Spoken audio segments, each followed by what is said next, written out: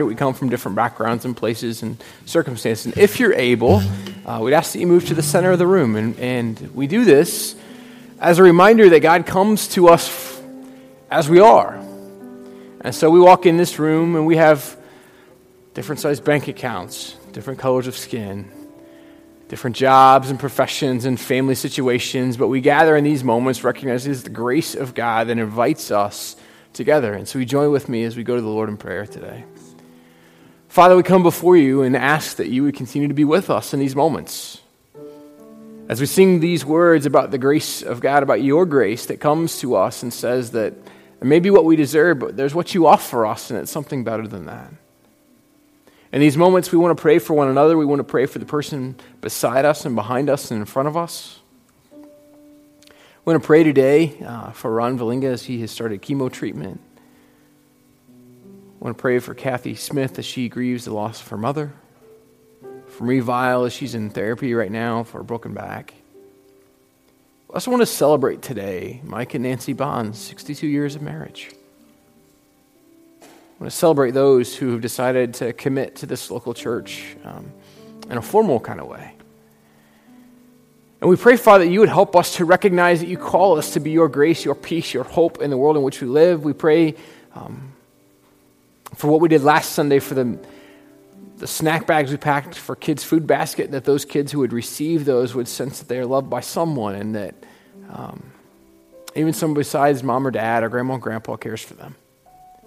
May we not only be able to provide meals, but may we hopefully provide tangible relationships as well.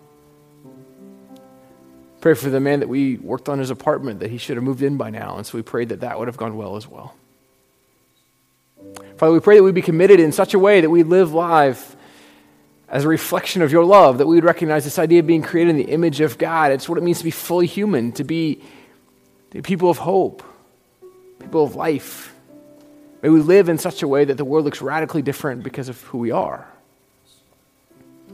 So we pray that you'd help us to be reflections of your love in our homes, in our workplaces, in our schools, in our neighborhoods, and wherever we may go.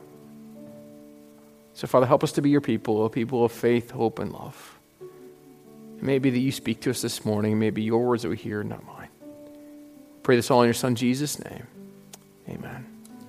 You may be seated.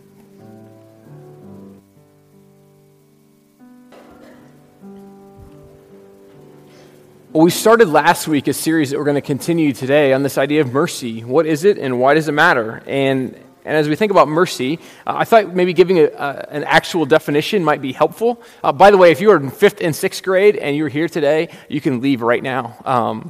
We love you, but we actually have someplace for you to go. And so some of you have just left, and I'll eventually remember to announce that every week, but I didn't today. So mercy is defined by Merriam-Webster's dictionary as this: compassion or forbearance, shown especially to an offender or to one subject to one's power, also known as lenient or compassionate treatment. In other words, compassion shown to someone who you have a choice to show it. So thinking, what does it look like to show this kind of mercy to others? And so I was thinking, like in sports, they have the mercy rule. Maybe you've heard of that. If you're up by a lot, like sometimes they'll make the clock just keep going, or they'll even take time off the clock because it's embarrassing. And it kind of hurts. I was thinking right now that Ohio State probably wished there was a mercy rule yesterday as they played Iowa. For some of you Michigan fans, you appreciate that. I'm not one, but I just still appreciate the irony of all that.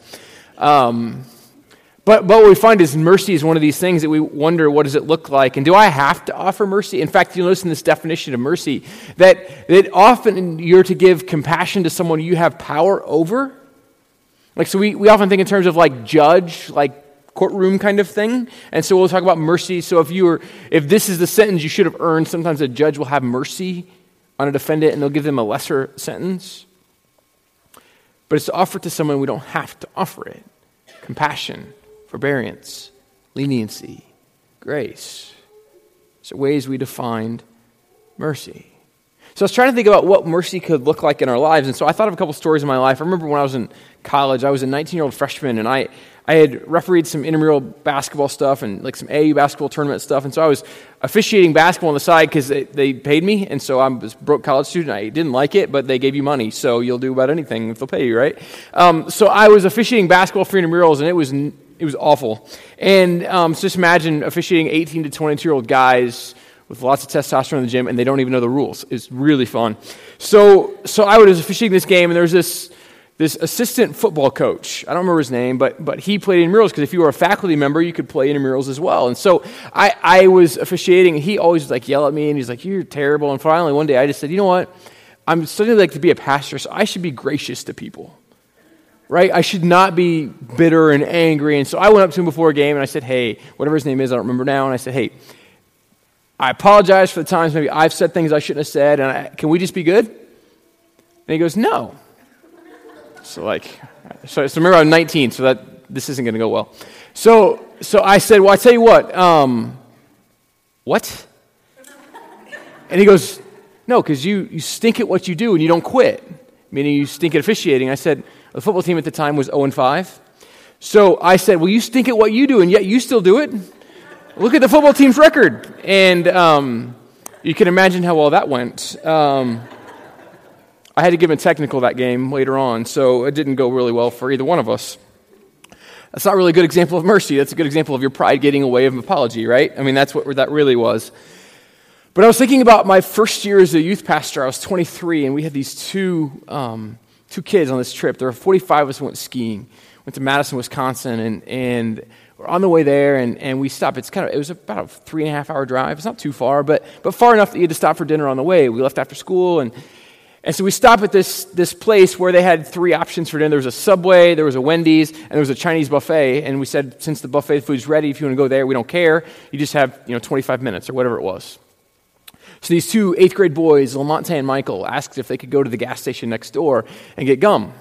I said, "Yeah, I don't care. That's fine. I mean, I can see you. That's fine. No big deal."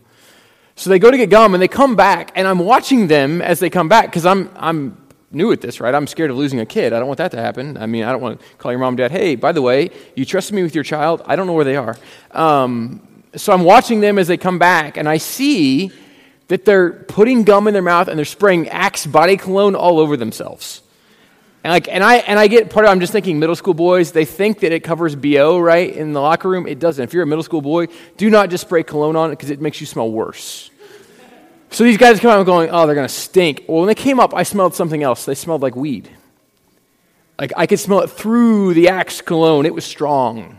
Like it's a very distinctive smell. So I was 23, not like 83, and so I looked at them and I said, "Guys, I know what you've been doing."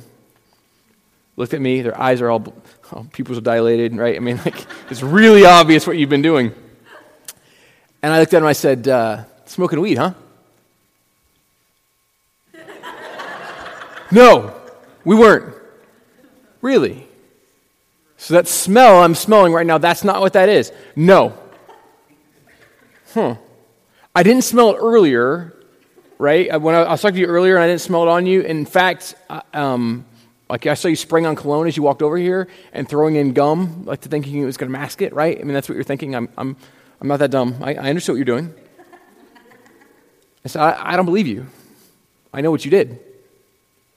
And they looked at me and I said, "Okay, hang on." I grabbed John. John was one of our youth leaders, and he's a fireman. And so I thought, John's been around lots of stuff. He'll be able to smell this too. And I go, "John, can you smell this?" He goes, "I can't smell anything." Like John literally couldn't smell anything. He couldn't smell the cologne. It was just nothing. And so I said, "You're not helpful." So I said, "Tell you what, when we get to the hotel, because we're not going to stop right here because we got all these kids and we need to go, and I'm not going to turn around right now." So we get to the hotel, and I say, "Okay, you guys come with me." John, and there's another kid in the room. I said, "We're all going to your room." John happened to be the adult in their room, and so we got to their room, and I said, "Okay, dump out your stuff." "Excuse me?" I said, "Dump out your stuff." So we searched through the stuff, and there's nothing else there. And I said, "Well, see, I know you're really smart enough to you either swallow the rest, or you threw it away, or you used it all at the gas station. Either way, it's over, right?" Still denial, right? They're not going to give in on this. I said, "Tell you what, you and I both know you did it. What you've earned is me to call your parents and come pick you up. But that's not what we're going to do today. It's not what's going to happen. Because the truth is, since you're smoking weed, probably you being at a youth event where you're going to listen to someone talk about Jesus is probably a really good idea for you. So I'm not going to send you home. I'm going to tell you to have a great time. In fact, I'm going to tell you, I'm going to choose to trust you the rest of this weekend. You haven't earned trust. In fact, you've earned the opposite of trust, but I'm going to choose to trust you anyway. And so the rest of the weekend, I hope you'll be great. Hope you have a great time. Hope you recognize that I trusted you. And they looked at me and they were shocked. See, because Lamonte and Michael, Lamonte was one of like 11 kids, I'm not kidding. He was adopted. And so this family just kind of adopted kids all the time because they got paid to do it, right? You get how that works? And I knew that they would have just called the police. That's what they would have done. They wouldn't even mess with it. It's kind of annoying, actually. That whole family irritated me. Hopefully they don't listen to this podcast. Maybe they should listen to this podcast. But I just said, Martha, you don't need someone else to throw the book at you. You need to know what mercy looks like. And Michael didn't really have a church background, parents are divorced, kind of a rough home life, been in and out of trouble. Michael I ran into about 5 years later after that, and he was about 20 at the time. And he comes right over and he acts like I'm his best friend, and he's telling me about his life and what's going on. And I'm like, man, I barely remember your first name. I had to like think of it for Fehrenbacher was his last name. I mean, I had to think of it. I had to really work to come up with this kid's name. I'll never forget it probably the rest of my life now. But Michael came up and we talked, and he talked about faith. And he's not really a Christian. He didn't claim to be, but he remembered me, and he remembered that I changed his perception. He said this: you changed my perception of what I thought about the church. See, here's the reality for us. These are two kids that didn't need me to tell them what the rule was. They needed mercy. They already knew the rules. They knew they broke the rules. They knew what they deserved. But sometimes what we deserve isn't what we need. Right now, the truth is, if it was some of you in this room and your kids, I'd called you in a heartbeat and said, come pick up this kid. He's smoking weed. That wasn't what they needed. Like it had been Joey a few years ago, I'd have called Jim and Ann and said, come get him. Right, that's exactly what would have happened. I'd have actually been scared for him. No, I'm going to pay for that one later too. Mercy is this idea that we don't always get what we deserve, and so this is the reality for us. What does it look like if you and I choose to be people who give mercy? Well, probably it begins with us recognizing that we've received mercy if we've come to know who God is. See, this is who Jesus is. He comes into our lives and he says, hey, I want you to know who my Father is. That my Father is full of mercy, and this is who God is. That God is full of mercy. He doesn't give us what we deserve. In fact, he probably gives us the exact opposite. And so what Jesus does is he helps us reorient our lives to a new perspective in which mercy becomes a vital part of what we have received and what we are called to give. And so this morning, we're going to read a text that at first glance may not seem like it deals with mercy, but if you bear with me, I hope it will. So I invite you to stand as we read from Luke chapter 17, verse 20 to 37. I invite you to stand today because I know some of you struggle with this whole fall forward thing, like you just stay up later and are tired. So this is an opportunity to stretch if you need it, and that way you don't sleep for at least 2 more minutes. So Luke 17 verse 20 says this: once having been asked by the Pharisees when the kingdom of God would come, Jesus replied, the kingdom of God does not come with your careful observation, nor will people say, here it is, or there it is, because the kingdom of God is within you. Then he said to his disciples, the time is coming when you will long to see one of the days of the Son of Man, but you will not see it. Men will tell you, there he is, or here he is. Do not go running off after them. For the Son of Man in his day will be like the lightning which flashes and lights up the sky from one end to the other. But first he must suffer many things and be rejected by this generation. Just as it was in the days of Noah, so also will it be in the days of the Son of Man. People were eating, drinking, marrying, and giving in marriage, up to the day Noah entered the ark. Then the flood came and destroyed them all.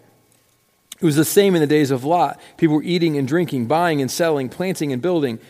But the day Lot left Sodom, fire and sulfur rained down from heaven and destroyed them all. It will be just like this on the day the Son of Man is revealed. On that day, no one who is on the roof of his house with his goods inside should go down to get them. Likewise, no one in the field should go back for anything. Remember Lot's wife? Whoever tries to keep his life will lose it, and whoever loses his life will preserve it. I tell you, on that night, 2 people will be in one bed. One will be taken, the other left. 2 women will be grinding grain together. One will be taken, and the other left. Where, Lord? They asked. He replied, where there's a dead body, there the vultures will gather. The word of the Lord. You may be seated. I know that's really hopeful. It ends with the idea that where there are vultures are going to gather dead bodies, right? This sounds really hopeful today, but I think it actually really is hopeful for us today. But it begins with this verse at the beginning in verse 22. Verse 21. What most of our translations say is, here it is or there it is because the kingdom of God is within you. But a better translation, in fact, what most scholars, in fact, the new NIV one, who they've rewritten this differently, it says this: the kingdom of God is in your midst. I mean, this is what Jesus is trying to say to the Pharisees. Hey, listen, the kingdom of God, it's actually present here and now. It's what Luke writes all throughout. Luke records his understanding of who Jesus is, and he records what's going on here. And what we see over and over again in Luke is he makes these kind of statements. The kingdom of God is near. The kingdom of God is here. He says it's like a present reality, kind of generally. And then he also says it's like this specific thing at a specific place at certain times. And then he says, like, the kingdom of God is to come. Well, kind of confusing. So it's here, and it's kind of here, and it's not here? Yes. Oh, okay. I'm with you now, right? I mean, that's kind of what I think too. But what he's trying to say is it's this kind of idea of already but not yet. When Jesus came into the world, he brought in this idea that heaven came in Jesus. So Matthew calls it the kingdom of heaven or the kingdom of God. You can substitute them both in. It works either way. What Luke is trying to get across here is this, that heaven comes to earth, that it's in your midst, that it should be here in your everyday lives, that you should see it in a reflection in how you live. It's this idea of the already but not yet, that it's kind of already here, but it's not yet fully here. Jesus has come, but he hasn't returned, and when he returns, he'll make all the wrongs right. But until then, we still see the broken remnants of what's around us. And so the Pharisees hear this, and they're like, what's he talking about? Because their understanding was a little different.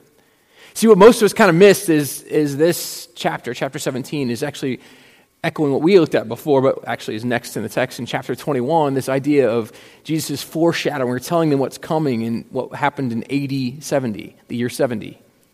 And in that year, the temple in Jerusalem was destroyed. The city was ransacked. So it talks about this person will be in bed and one was ripped out. That's literally what happened. People were killed. It was awful. It was a horrific scene. He used kind of cataclysmic language to help point us in that direction to see that picture. The problem for those who hear this, the Pharisees in particular, is they had bought into this idea that national identity, that political system and structure and nation was their hope. But what they didn't seem to understand is that God's kingdom transcends national boundaries. I mean, see, they understood everything had to come like Rome, right? It's going to be armies and tanks and missiles and bombs and guns, right? But, okay, maybe in that day it would have been chariots and horses and bows and arrows or whatever else, right? But it's the same idea. This is how kingdoms come, and so they expected God's kingdom to come this way, and Jesus is like, not really how this is going to work. In fact, it's going to come in ways total opposite of what you think. I mean, they expected a general to come and lead an army. What they got was a carpenter who died on a cross. Quite a different story. In fact, as one scholar put it this way, he said this: for Luke, all expectations of the kingdom of God must be grounded in the message of Moses and the prophets. Those expectations include compassion for the outcasts. They do not include a corresponding religious, national, or ethnic superiority. Call the response of the messengers of John the Baptist: the blind receive sight, the lame walk, those who have leprosy are cured, the deaf hear, the dead are raised, and the good news is preached to the poor. All this has occurred and is occurring in the present kingdom of God. For in Luke's Jesus, it's a mistake to think of the kingdom of God as a political reality. So then what does that mean for us? It means people who are part of God's kingdom are marked by one thing, and that's repentance. This idea that we turn from one way of life and we turn to another way of life, that we have turned from who we have been and we've turned to who God calls us to be, that it reorients or reshapes our purpose in life. In fact, what he's trying to say is this: you've bought into the idea that your birthright, your nation, that matters in the kingdom of God, and Jesus is going, no, it doesn't. It might help you understand more fully. In fact, you should know better. He's trying to say this: that just because you're born into a family that believes in Jesus doesn't mean you're in. You gotta believe at some point yourself. Just because you are part of a certain political party doesn't mean you're right and you're in. None of those things get us into God's kingdom. In fact, they don't get us much of anything if we're honest. But what he says to us is this: if you turn from who you've been, if you turn to a new way of life, then you'll begin to know what it looks like. And so Jesus tells these kind of cataclysmic, the flood, this idea of lightning. He's trying to say this: that when I die, it is like one of these events that changes the very course of history. In fact, we could argue easily, any historian would tell you that Jesus' life and death, and we believe in a resurrection, it literally has changed the course of history. We count time by his life. There's no question if you go back through history, think of all the things that have happened because of Jesus. Hospitals were started, schools were started. We recognize that God calls us to heal people wholly. It's the call of God on our lives. It's the call of the church. And it stems from this one person who we believe not only lived and died, but he came back to life because that's who Jesus is. And so then we're left kind of with this question. So if predominantly this text is about the destruction of Jerusalem in 70 AD, does it have any meaning for us today, or is it just for that? How about yes? It does have some for us. It's this: we may long for God's justice, for God to make all things right, and it may happen more slowly than we'd like. We're called to endure with patience. In fact, we're called to live daily doing life as if he's not going to come for another couple thousand years, or as if he might show up tomorrow. Called to live as a faithful people in the midst of whatever is going on in the world in which we live. So the question you're not left with is, what does this mean for now? What do we do? What do we do with this? What does it matter? Maybe this would be helpful.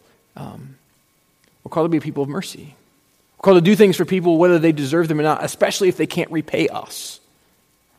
Right? One of my stories I think about when I was first year out of school, I went back to watch the graduation at Olivet where I went to school, and the pastor I worked for, Jack, he was one of the trustees for the university. And so trustees are usually like CEOs of companies and attorneys and doctors, and they're kind of usually pretty successful people. And then they have to have a couple pastors thrown in because it's a Christian college. So Jack was one of those pastors thrown in. And so Jack is there with all these people who are pretty successful in life. And I remember looking, as I'm watching, all the people kind of crowded together, and he's over talking to a lady named Susie.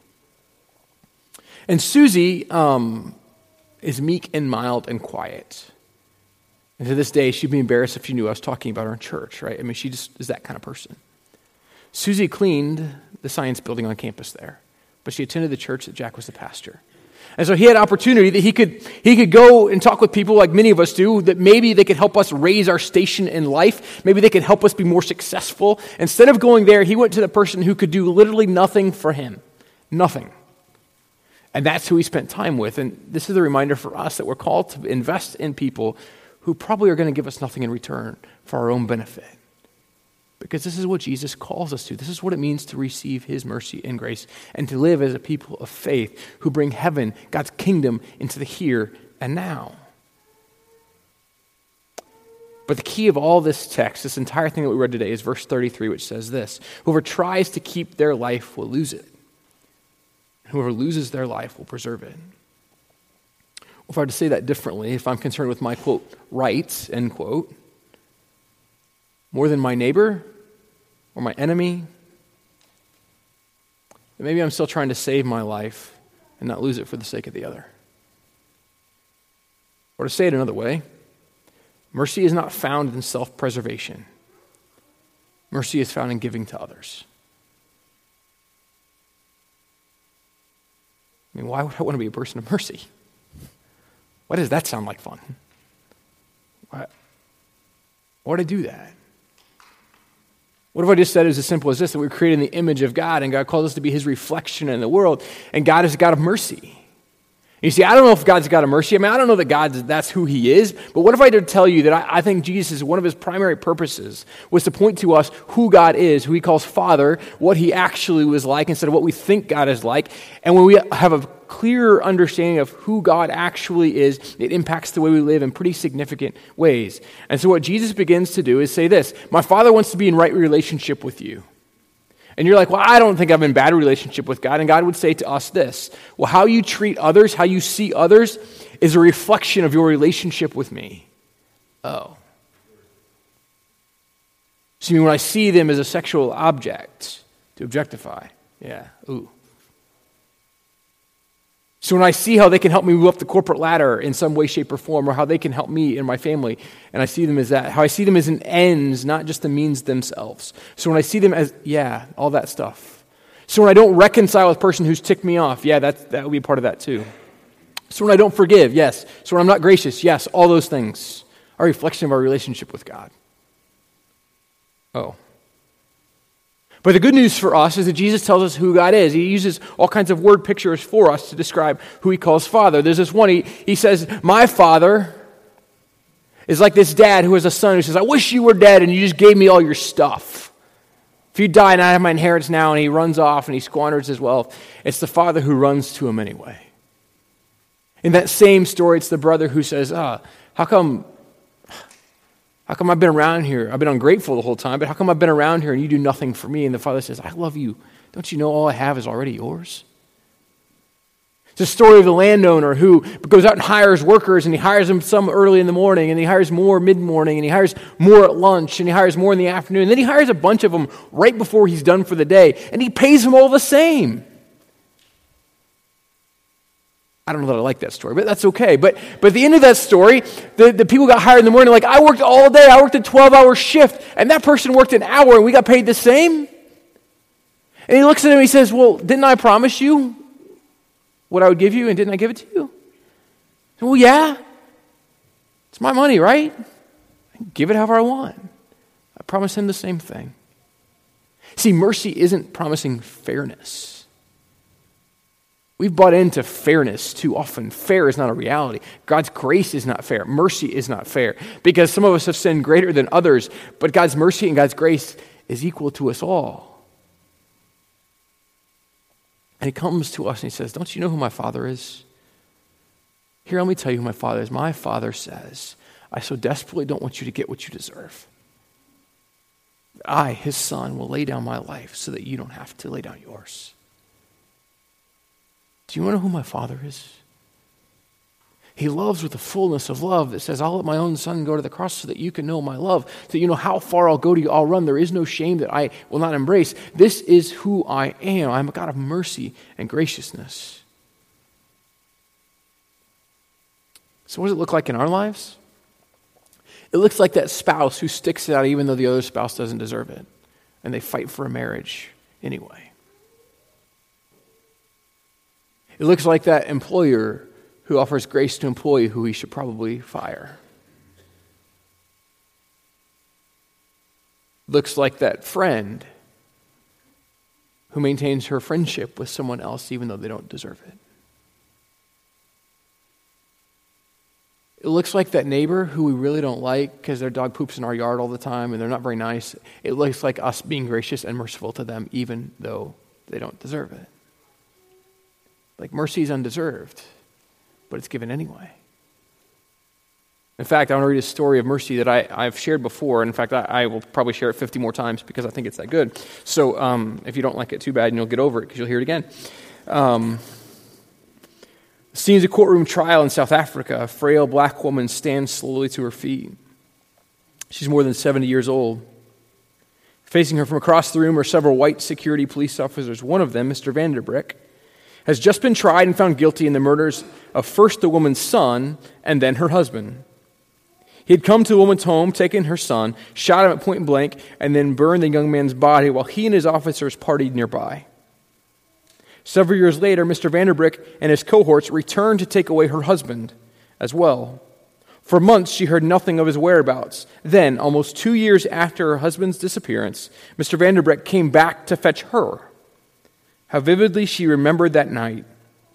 She was taken to a riverbank where she was shown her husband, bound and beaten but still strong in spirit, lying on a pile of wood. The last words she heard from his lips as Mr. Vanderbrick and his fellow officers poured gasoline over his body and set him aflame were, "Father, forgive them." Now the woman stands in the courtroom and listens to the confessions of Mr. Vanderbrick. A member of South Africa's Truth and Reconciliation Commission turns to her and asks, "So what do you want? How should justice be done to this man who has so brutally destroyed your family?" "I want 3 things," begins the old woman calmly, but confidently.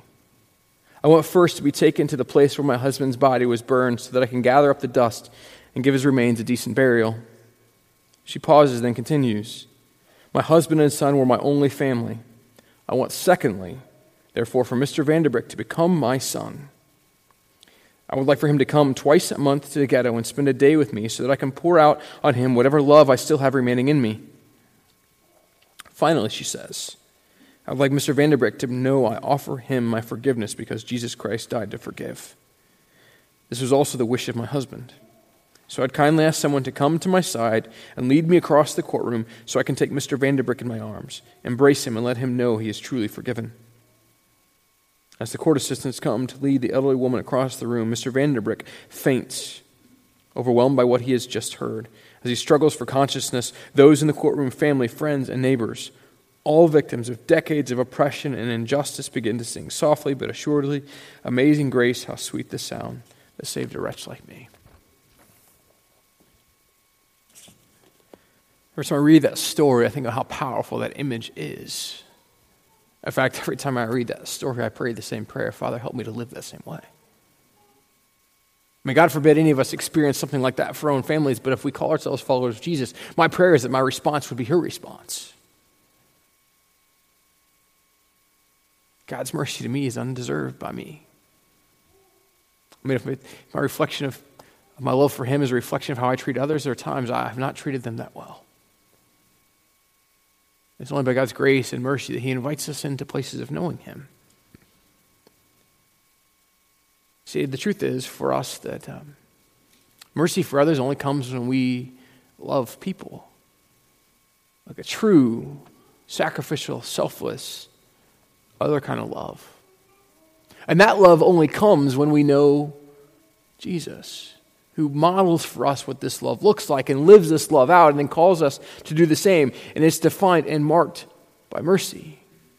In fact, it's marked by the kingdom of God, the kingdom of heaven breaking into the here and now. It's us living to this already, but not yet. The idea that we bring heaven to earth every single day. We bring heaven by our generosity. We bring heaven by living as a people of humility. In fact, we bring heaven by what we did last Sunday, what we try to do every fifth Sunday. We try to serve some way in our community. So by our packing little meals for kids' food basket, we've got to figure out a way to. We did it. You guys did too well last week. We packed 1,000 in like 20 minutes. That was not the plan. You were too quick. So we'll have to figure out a better solution for the future. Maybe more money to spend on the front end. That would probably do it.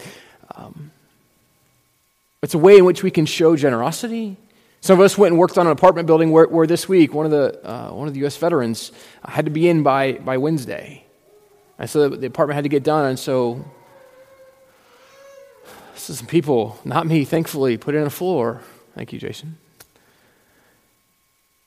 Put in a floor, and Craig Clausen did some plumbing. I'm glad it was Craig doing the plumbing and not me. You're right. I mean, some people from church worked hard to get this place ready for these people to come in. I painted some trim.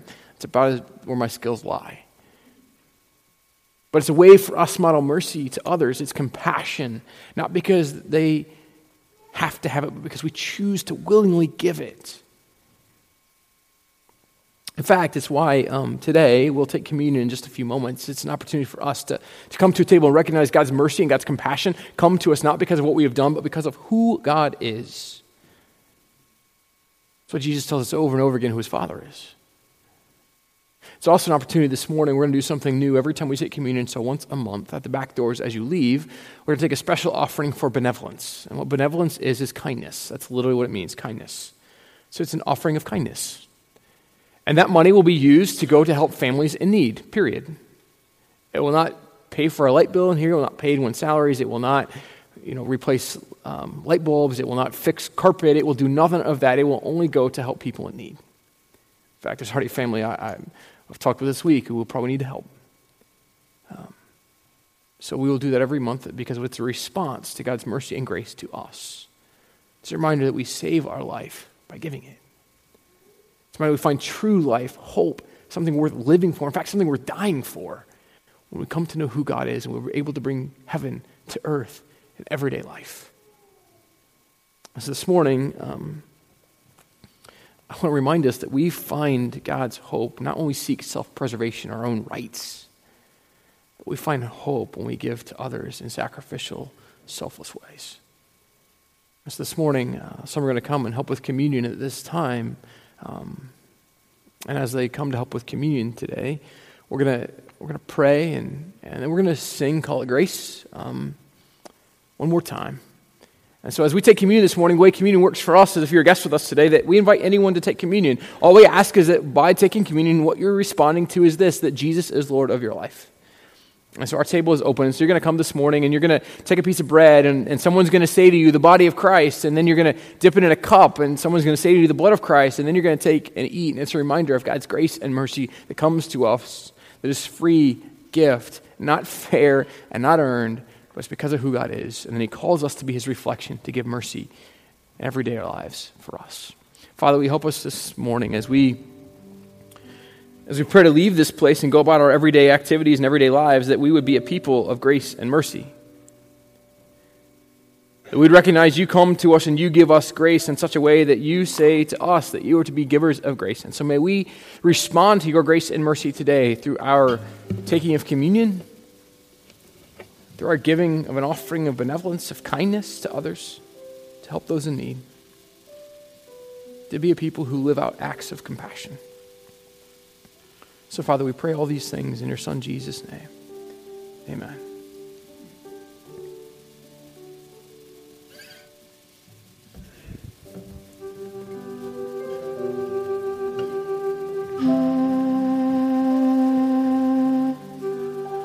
I'd invite you at this time to stand from where you are and head out the middle outside aisles and to come forward and follow the row in front of you and then head back a different way than you came. And then join us as we pray.